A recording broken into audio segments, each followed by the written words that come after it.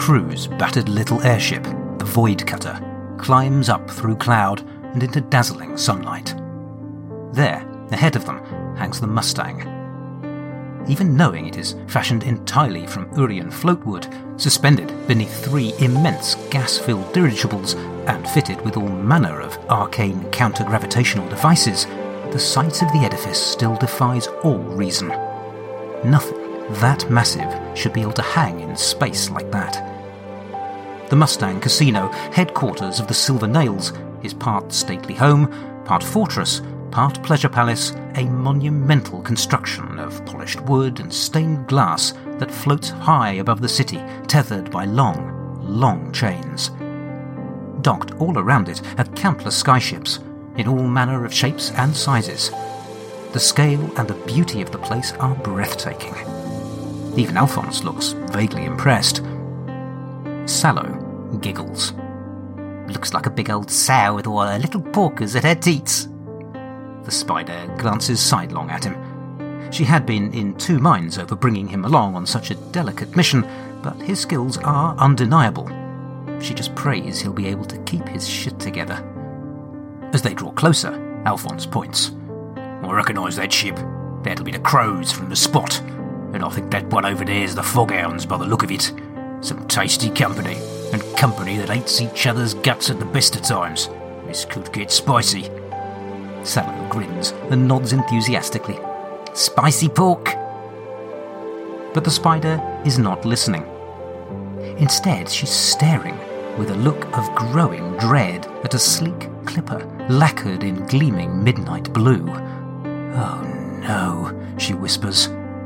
Alphonse turns. Problem, boss? The Spider's knuckles have turned white as she grips the railing. That ship! It's the Night Queen's shadow! Her companions look at her blankly. The Spider drags her gaze away and turns to Alphonse and Sallow. There's an expression on her face that neither can remember having seen there before. Is that fear? The Shadow is the flagship of the Undying, the Third Guild. She's captained by the Night Queen's right hand himself. That's Lord Tortimus's ship. Sallow hiccups. Alphonse spits. Shit. Fucking vampires.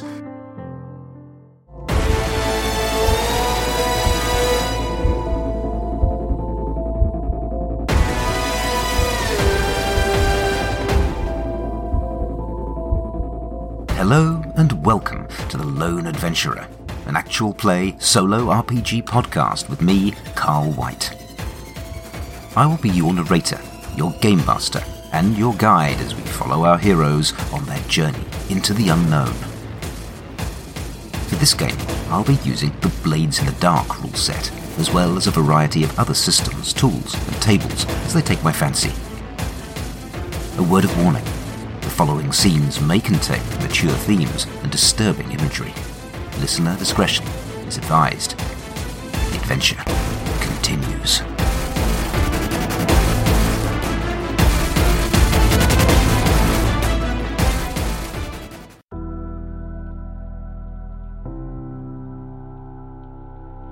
Last time on The Lone Adventurer, with Slate freed from Ironhook Prison, the Web took some time to lick their wounds, to take stock and to consider their next steps. Tatters, it turned out, was alive, but badly affected by her ordeal and in need of considerable rest and recovery. Following a lead provided by Slate, the Spider surprised the whole crew by announcing that she would be leading a team personally. Her team would need to get onto the Mustang and off again with 2 of the Silver Nail's deadliest enforcers, the Veil Sisters. These 2, according to Slate, were agents of the unseen, and they could potentially provide invaluable information. Valerian, meanwhile, was to lead another team into the Underpipes. That team was tasked with doing what Mina had failed to do, uncover the source of the infernal powder and neutralize it once and for all.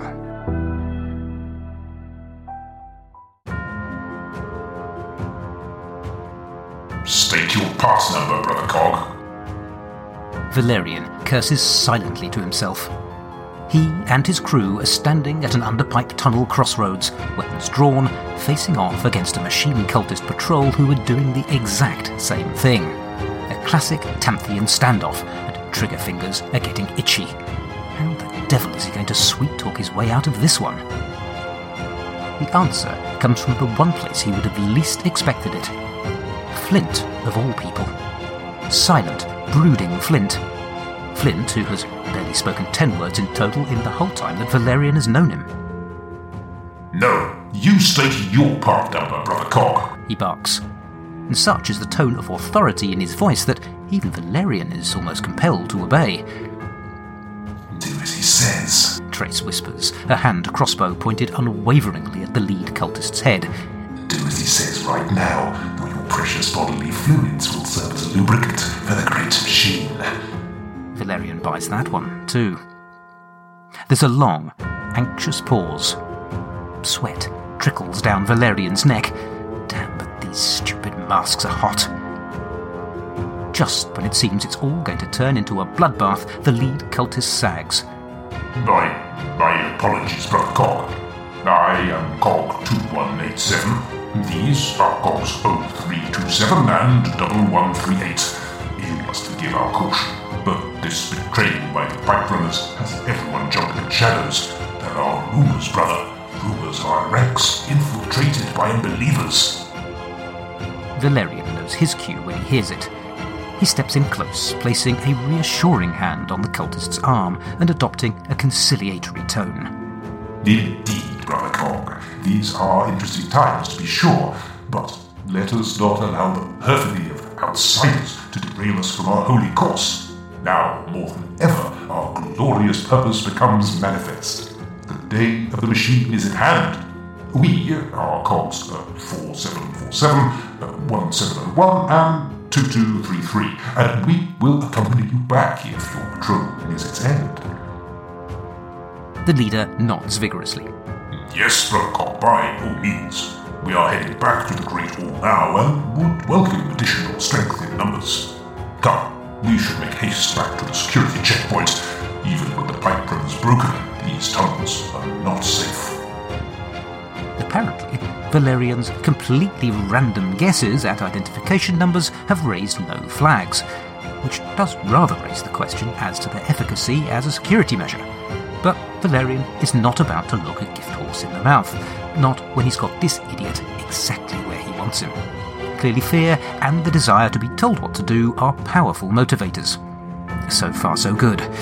He only hopes that Alpha Team are having such an easy time of it.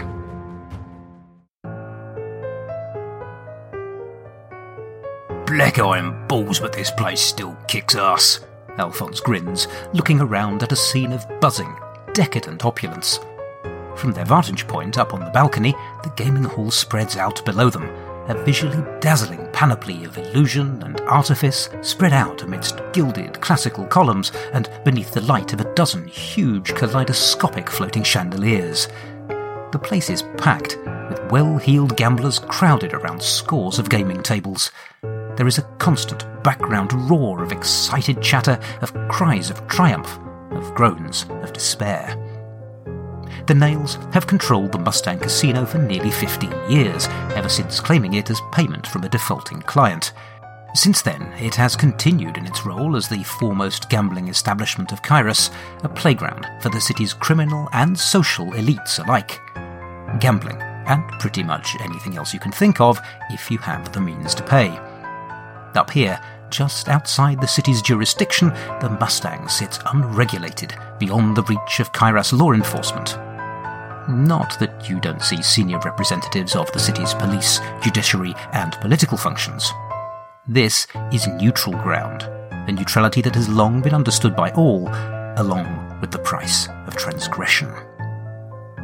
For the Mustang has also served as the aerial fortress of the Nails, their uncontested headquarters and the centre of their power. Only the extremely foolish or the extremely suicidal would consider challenging that power in this place of all places. Which one are we, I wonder? The spider asks herself, though she does an excellent job of keeping her concerns from her face. Showing vulnerability in a place like this is a surefire route to getting your wallet emptied, and if there's one thing you don't want to be in a place like this, it's poor.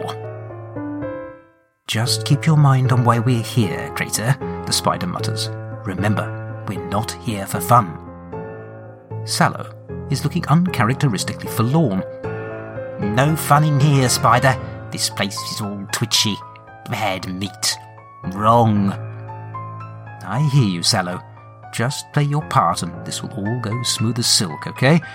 Crater, go play for a bit and keep Sallow close. I'm going to work the room. Meet back here in 20, alright?" The spider glides down the sweeping, scarlet-carpeted staircase and into the maelstrom. She drinks in the atmosphere, riding the half-heard conversations, the disparate snippets of information that coalesce all around her into solid patterns and themes. Sallow's gut reaction is right on the money, as usual. Beneath this sparkling veneer, this place is wired and ready to blow. Tensions that have existed for years between factions, that have barely tolerated one another until now, have been laid bare by the current troubles in the city. It is clear that it is only the Nail's massively heightened and very visible security presence that is keeping the lid on things. Barely. Not the ideal environment for information gathering. She is mildly surprised to find Alphonse and Sallow already waiting for her when she returns at the agreed time. Wonders will never cease. "It's pretty much as we surmised," she informs her companions. "Damn near everyone is ready to murder everyone else, and so unsurprisingly the whole place is shitting bricks over the unexpected arrival of Lord Tortimus. And with good reason, it would seem. If the prevailing wisdom is to be believed, he is here to challenge the Lord General for control of the Mustang and the Nails. If we thought this place was a powder keg before, well, it's triply so now." "Well, that sounds like a good thing, right?" Alphonse, as ever, sees the upside in the potential for extreme violence. "This place is a powder keg and we're a taper. Getting these idiots kicking 7 shades of shit out of each other gives us a perfect cover to snatch the sisters and get the fuck out of here. Result." Crater is not far wrong, the spider ponders. Chaos is never a bad cover. The trick lies in avoiding getting swallowed up in it. Case in point, though she keeps this news from the others, the blowback from the Ironhook job is nowhere near as contained as Valerian had hoped. So far, it's nothing more than whispers and rumours, but in the short time that she's worked the room, she has heard that job linked to the web from 2 different sources. That is not good news. Rumours have a nasty habit of turning into knocks on the door and the head from the bluecoats. Still, best to focus on the positive. Good news indeed, Crater. Almost as good as you two not getting thrown out for starting any fights while my back was turned. Sallow, sat cross-legged on the stairs, looks up innocently from the array of chips, wallets and weapons he has managed to purloin. The spider ignores him and continues, "As you say, Crater, prevailing conditions appear generally positive. There are just 2 minor hurdles remaining for us to circumvent. First, the sisters are nowhere to be seen. And second, no doubt linked to the first, the lower floors of the complex are completely sealed off to the normal punters. Security are letting through VIPs by exclusive invitation only, and so we're going to need to bypass the watertight security cordon, access the VIP-only area without getting made, secure the sisters without getting us or them killed, and get back out again. Any questions?"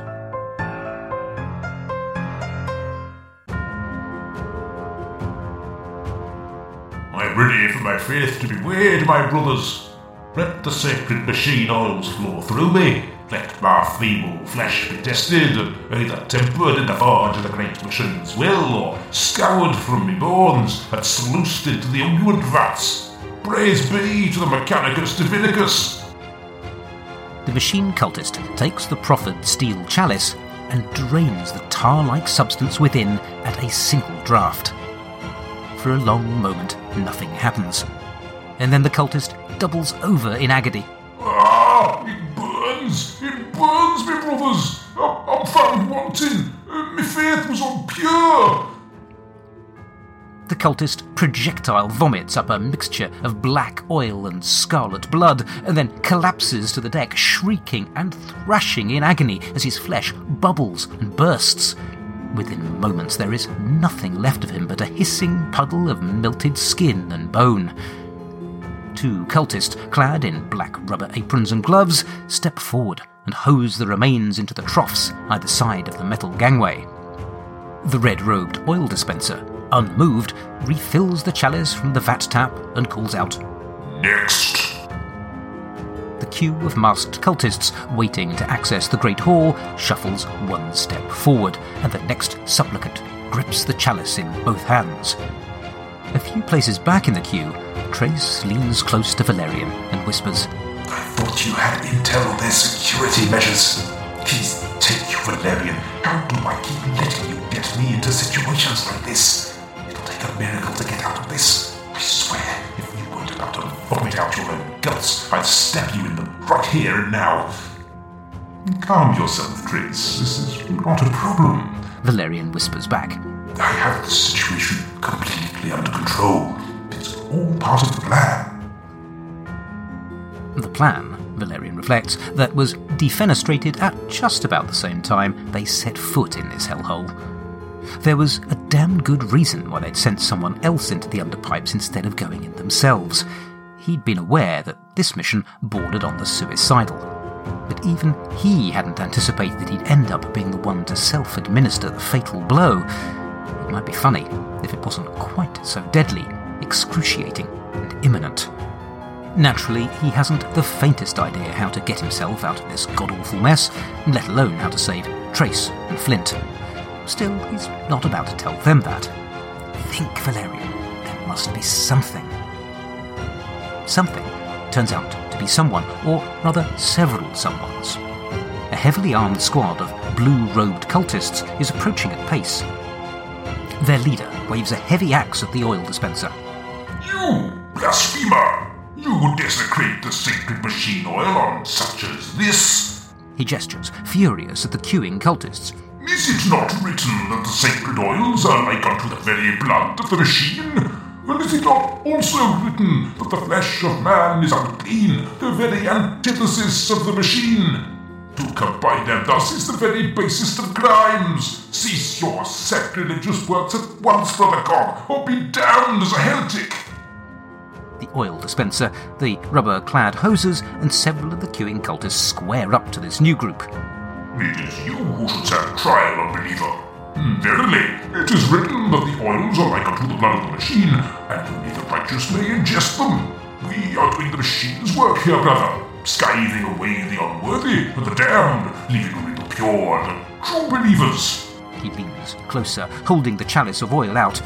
"Drink, my brother, drink, and prove your faith." The scene rapidly devolves into shouting, shoving, and the drawing of weapons. Wishing he could see the furious scowl that he knows is under Trace's mask, Valerian leans in close to his companions. "You ask for miracles, Trace. I give you a religious schism. You're welcome. Now, I suggest we make ourselves scarce. This is highly likely to get messy." So, the two-fisted score experiment begins. We kicked off with Alpha Team, and after giving them a 12-segment clock called Get Out with the Sisters, I started by rolling on the picture oracle for the starting scene description. Now, I knew from the engagement roll that the starting position was going to be risky here, so whatever I rolled needed to be interpreted in that light. What I got was a lobster claw and an exploded cracked circle. Well, that, frankly, stumped me completely, and so I walked away and let it stew for 2 days. And then I came back to it, and I still didn't have the foggiest idea what that damned lobster claw meant. And so I decided to not worry about it too much, just go a bit abstract, and I figured that it might represent the rigid control of the silver nails on the one hand. On the other hand, that circle looked very much like the cracked circle that I'd seen on one of the previous chapter's oracle responses, only now it was exploding. And back then the cracked circle represented a fractured alliance with repercussions to come, and I suppose that now it was exploding, it felt like those repercussions were playing out. only the rigid grip of the Silver Nails was keeping a full war from breaking out on the Mage Tech Las Vegas that is Mustang Casino. That suggested that there were multiple factions present, and so I made a series of random rolls on my faction list to determine who. By far the most interesting of these was the combination of a complication result on my simple oracle and the introduction of the vampire lord Tortimus. The Blades faction that I actually rolled was Lord Skurlock, but I had an established villain in my Chained World setting who was a very close match, and so I decided to swap him in. And as the Spider's reaction shows, Lord Tortimus and the Undying are some seriously badass bad guys, so the stakes just got upped quite considerably. Strictly speaking, in Blades, you're supposed to dive right into the action at the start of your score, placing your crew at the point where they need to make an action to overcome some initial obstacle. But I figured that because this was the teaser section at the start of an episode, and because story-wise we lacked a little bit of narrative context for the upcoming scene, it made sense to do a sort of opening cinematic, CGI-heavy money shot. Anyway, hopefully it all looked suitably impressive and majestic in your head. A quick word on the Mustang. The reason that we have ourselves a giant floating casino fortress is down to a single roll in the Alpha Team score setup in the last chapter. As part of that score, I rolled a twist, which told me the location was mobile. I spent a little while trying to figure out what a suitably mobile location for this score might look like in the context of the Silver Nails and this city on a chain generally, and the Mustang Casino is what I ended up with. After all, what better setting is there for a heist? If it's good enough for Ocean's 11, it's good enough for me.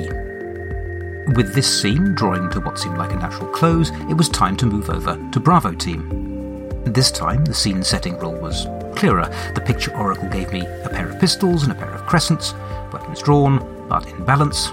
Sounded like a standoff. Before resolving anything, I started by giving Bravo Team their own 12-second clock as well, uncover the source of the powder. I figure that neutralising the powder source is actually probably a big enough deal to warrant an entirely separate score, possibly even more than one, so for now I'm just sticking to finding out what the source is. I made a couple of action rolls, one a command roll for Flint and one a sway roll for Valerian, and both came up as straight successes. 4 segments marked off their clock already, and no complications. This almost feels too easy. I can't help thinking that when the other shoe drops, it's going to drop twice as hard. A shiny gold star, by the way, to anyone who got all 6 cog part number references in that scene. Some were straightforward, others were a little bit more obscure. Then I switched back to Alpha Team again. Spider had made a successful study roll and then a consort roll that gave her a success, but with a consequence of 1 heat. 4 segments marked off the Alpha Team mission clock.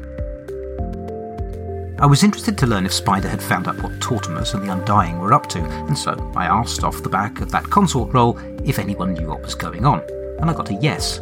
But that but meant that whatever images came up on the oracle, I'd be interpreting them in a fairly negative light, at least for someone.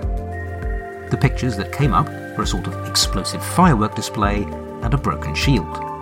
My interpretation of that was there was an explosive threat to the defenders, which in this case seemed obviously the Silver Nails. And then, finally, it was back to Valerian and Bravo Team again. I started this scene without really any clear idea of what my PCs were going to do next, and so I handed the talking stick from PC me over to GM me, and I rolled on my handy GM oracle, designed for exactly this purpose. That came up as Signal Impending Trouble, and so I made a quick check on my picture oracle and came up with a picture of Anubis and a dripping test tube.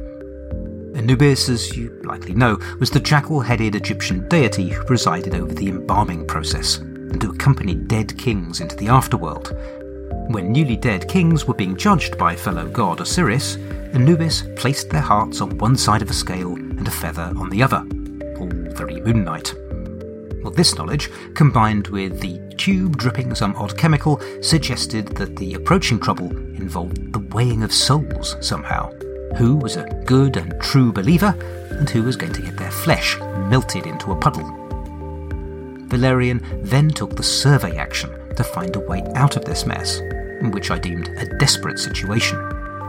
He pushed that roll at the cost of 2 stress, and then once again, amazingly, I rolled another straight success. My luck with the dice is starting to scare me.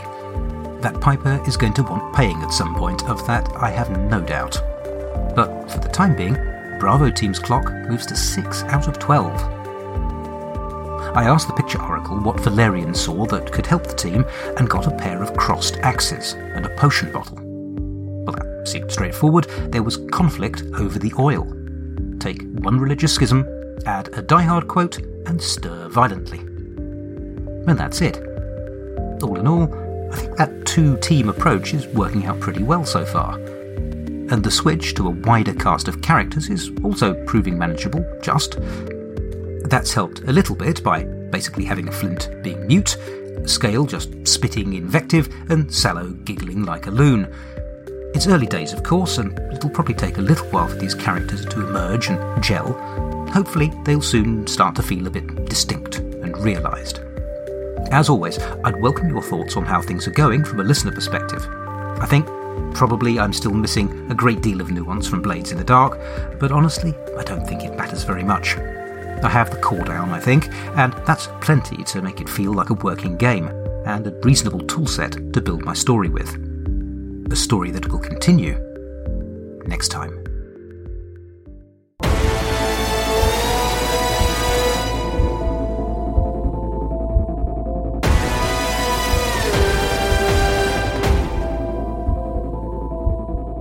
You have been listening to The Lone Adventurer, a solo RPG podcast played, written, and performed by me, Carl White. If you've enjoyed this episode, please consider telling your friends about it or leaving a 5-star review wherever you get your podcasts. It really is a huge help. You can find me on Twitter at TheLoneADV. You can email me at theloneadv@gmail.com or follow my blog at carlillustration.wordpress.com. You can find show notes for this episode and all the others at theloneadventurer.podbean.com, where I include any links mentioned in the episode as well as mechanics information. I also include a link to a full episode transcript. The story will continue in the next episode of The Lone Adventurer. Thank you for listening.